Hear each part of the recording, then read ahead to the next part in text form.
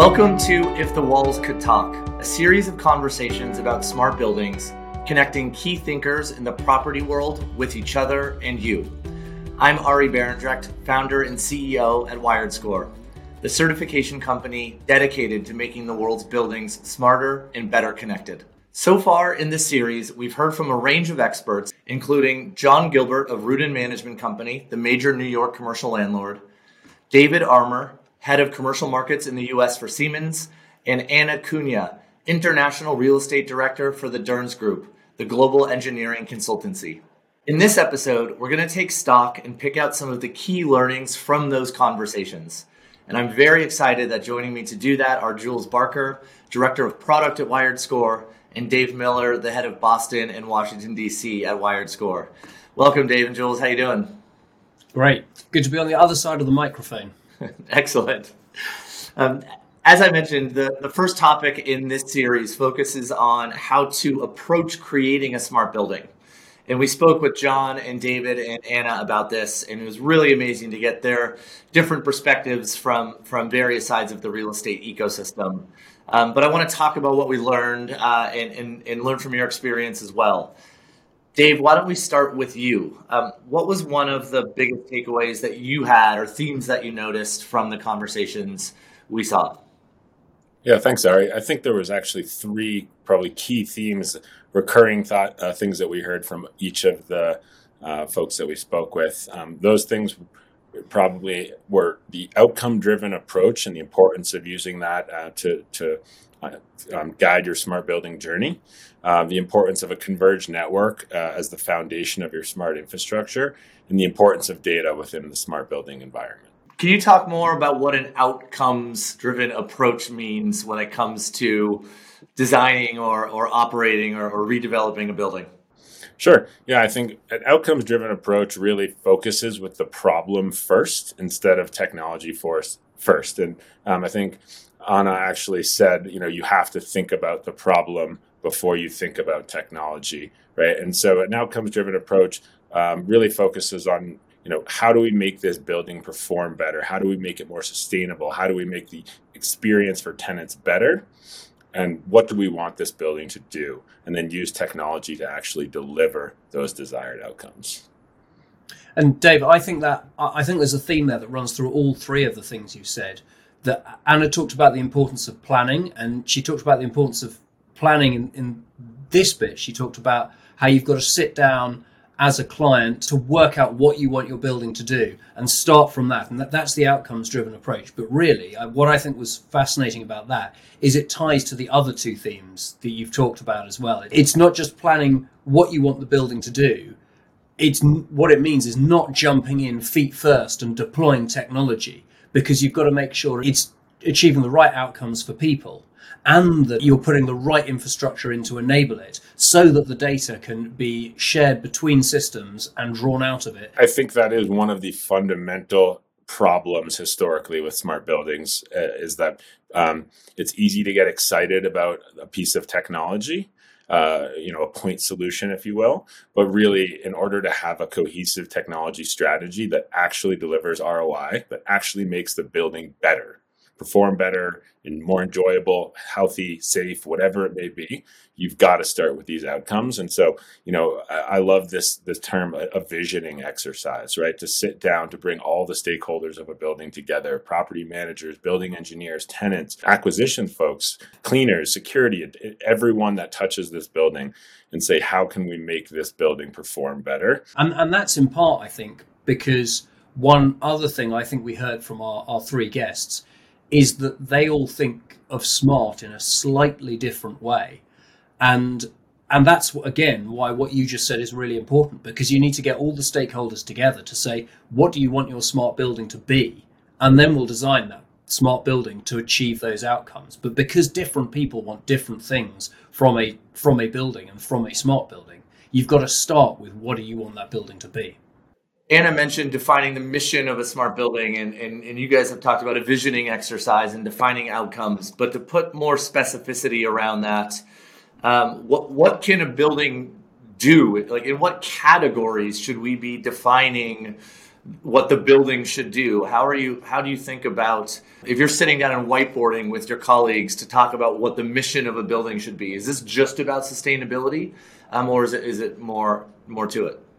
Yeah, I think sustainability is definitely a really, really important one of those outcomes. And one of the things we hear generally out there in the market is that a building can do all sorts of things. A developer can do all sorts of things in terms of processes and materials to achieve great sustainability outcomes. But the only way you can optimize whole life carbon is to deploy technology into a building.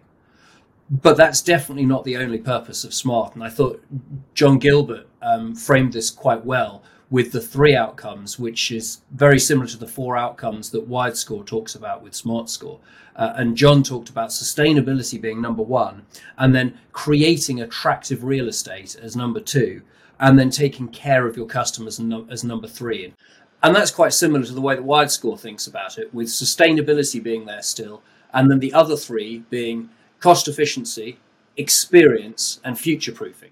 Let's jump to infrastructure for a second. We've kind of said the first step in a smart building is to define the outcomes the building should deliver. But kind of quite practically, then we have to get to the technology. And Dave, one of the themes you picked up was around the kind of essential foundations of that building that you need to start moving forward on your smart journey. Could you talk a little bit about what you learned? Yeah, absolutely. I heard a recurring theme. Sort of one of the very first steps with physical technology in the building is around the importance of a converged network. The converged network is the foundational infrastructure of a smart building.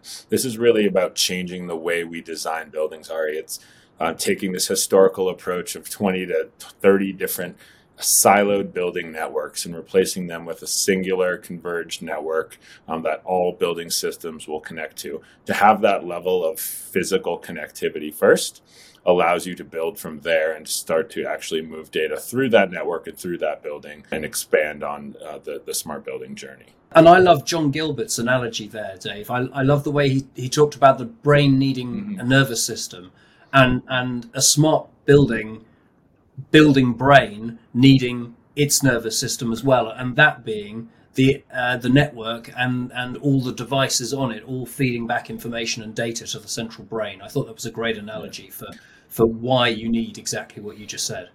Yeah, it's pretty fascinating as well to see that John Gilbert 30 years ago was building a fiber riser to carry telecom services with an IT network, an IT converged network from their basement to their tenant spaces. And now as we expand that to the OT or operational technology side of the building, it's essentially the same thing, right? It's a converged fiber network, but now all building systems. Really impressive to see John as such a thought leader in that space. That helps us transition perfectly to the topic of data and the idea that if you have this brain and nervous system throughout your building, you can pull that data into a central point to make better decisions and optimizations. Jules, I'll start with you. Can you reflect on what David Armour said in our session with him, which is data isn't useful on its own. Data converted to knowledge is useful. What does that mean in a real estate context? Yeah, that was great from David, wasn't it? I've debated about this topic with people for a few years now. Broadly speaking, there's 2 ways you can approach data. One is to say any form of data could be converted to knowledge in the future. So for goodness sake, if there's data flows, capture it, store it, and we might want it in the future because you never know when it will be really useful to have 3 years worth of continuous data on a particular data point. And the other school of thought is to say there is so much data out there. Let's start with exactly the outcomes we want to achieve. Let's only gather and process the data that will drive to give us the solutions to the questions we're answering today. And in all honesty, I don't know which the right answer is for that. The fact will be that sometimes you are better off doing the first and sometimes you're better off doing the second.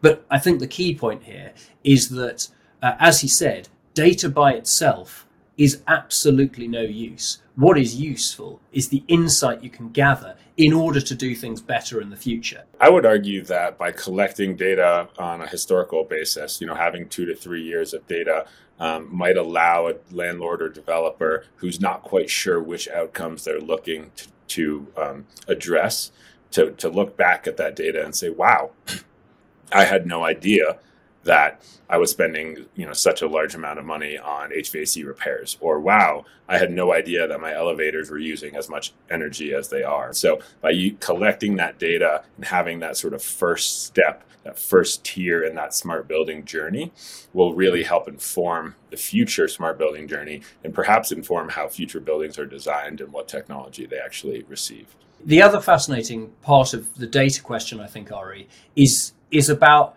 not just the value of data so much as the value of a building that has confirmed data sets. And I think it's still a little early to really understand that, but it's not difficult to see that two otherwise comparable buildings, the one that has 10 years worth of detailed operational data and a proper digital twin saying where everything is in that building, should be worth more than the other one that doesn't have any of that. Just in the same way as if you're buying a car with the full service history, it'll be worth more than the one that's got none. Super interesting.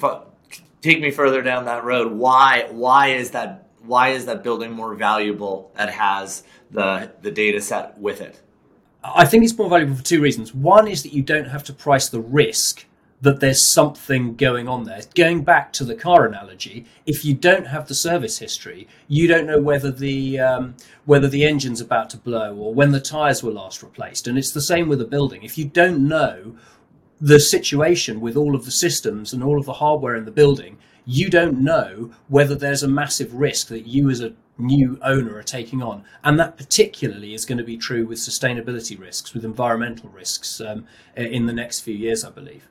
But the other reason is that you can be much more confident in terms of the running costs and the efficiency and the forward-looking attractiveness. Going back to one of our 4 outcomes of future-proofing, you can, as a buyer, be much more confident about the upside potential for that building. And Ari, I would jump in there as well to add that with the rise in ESG and the importance of ESG reporting for tenants, large corporate tenants are looking to be able to report on how much energy they're using, what their actual impact in the environment looks like, and to be able to track that across a global real estate portfolio with different landlords and different ways of collecting data, or landlords that have no way of collecting data, can be extremely challenging. So as a global tenant who's looking to reduce their carbon footprint and report that for ESG, having access to that data becomes a huge benefit and potentially something that creates a value driver worth increased rent.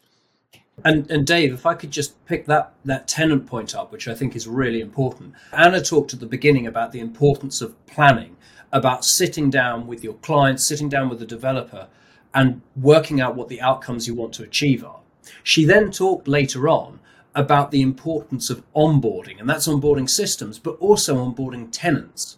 Because a smart building is not going to achieve any of the outcomes you've set out if the systems aren't set up properly and onboarded properly, but also if the tenants aren't. And the tenants moving into the building, you've got to enable them to be able to get the most out of that building.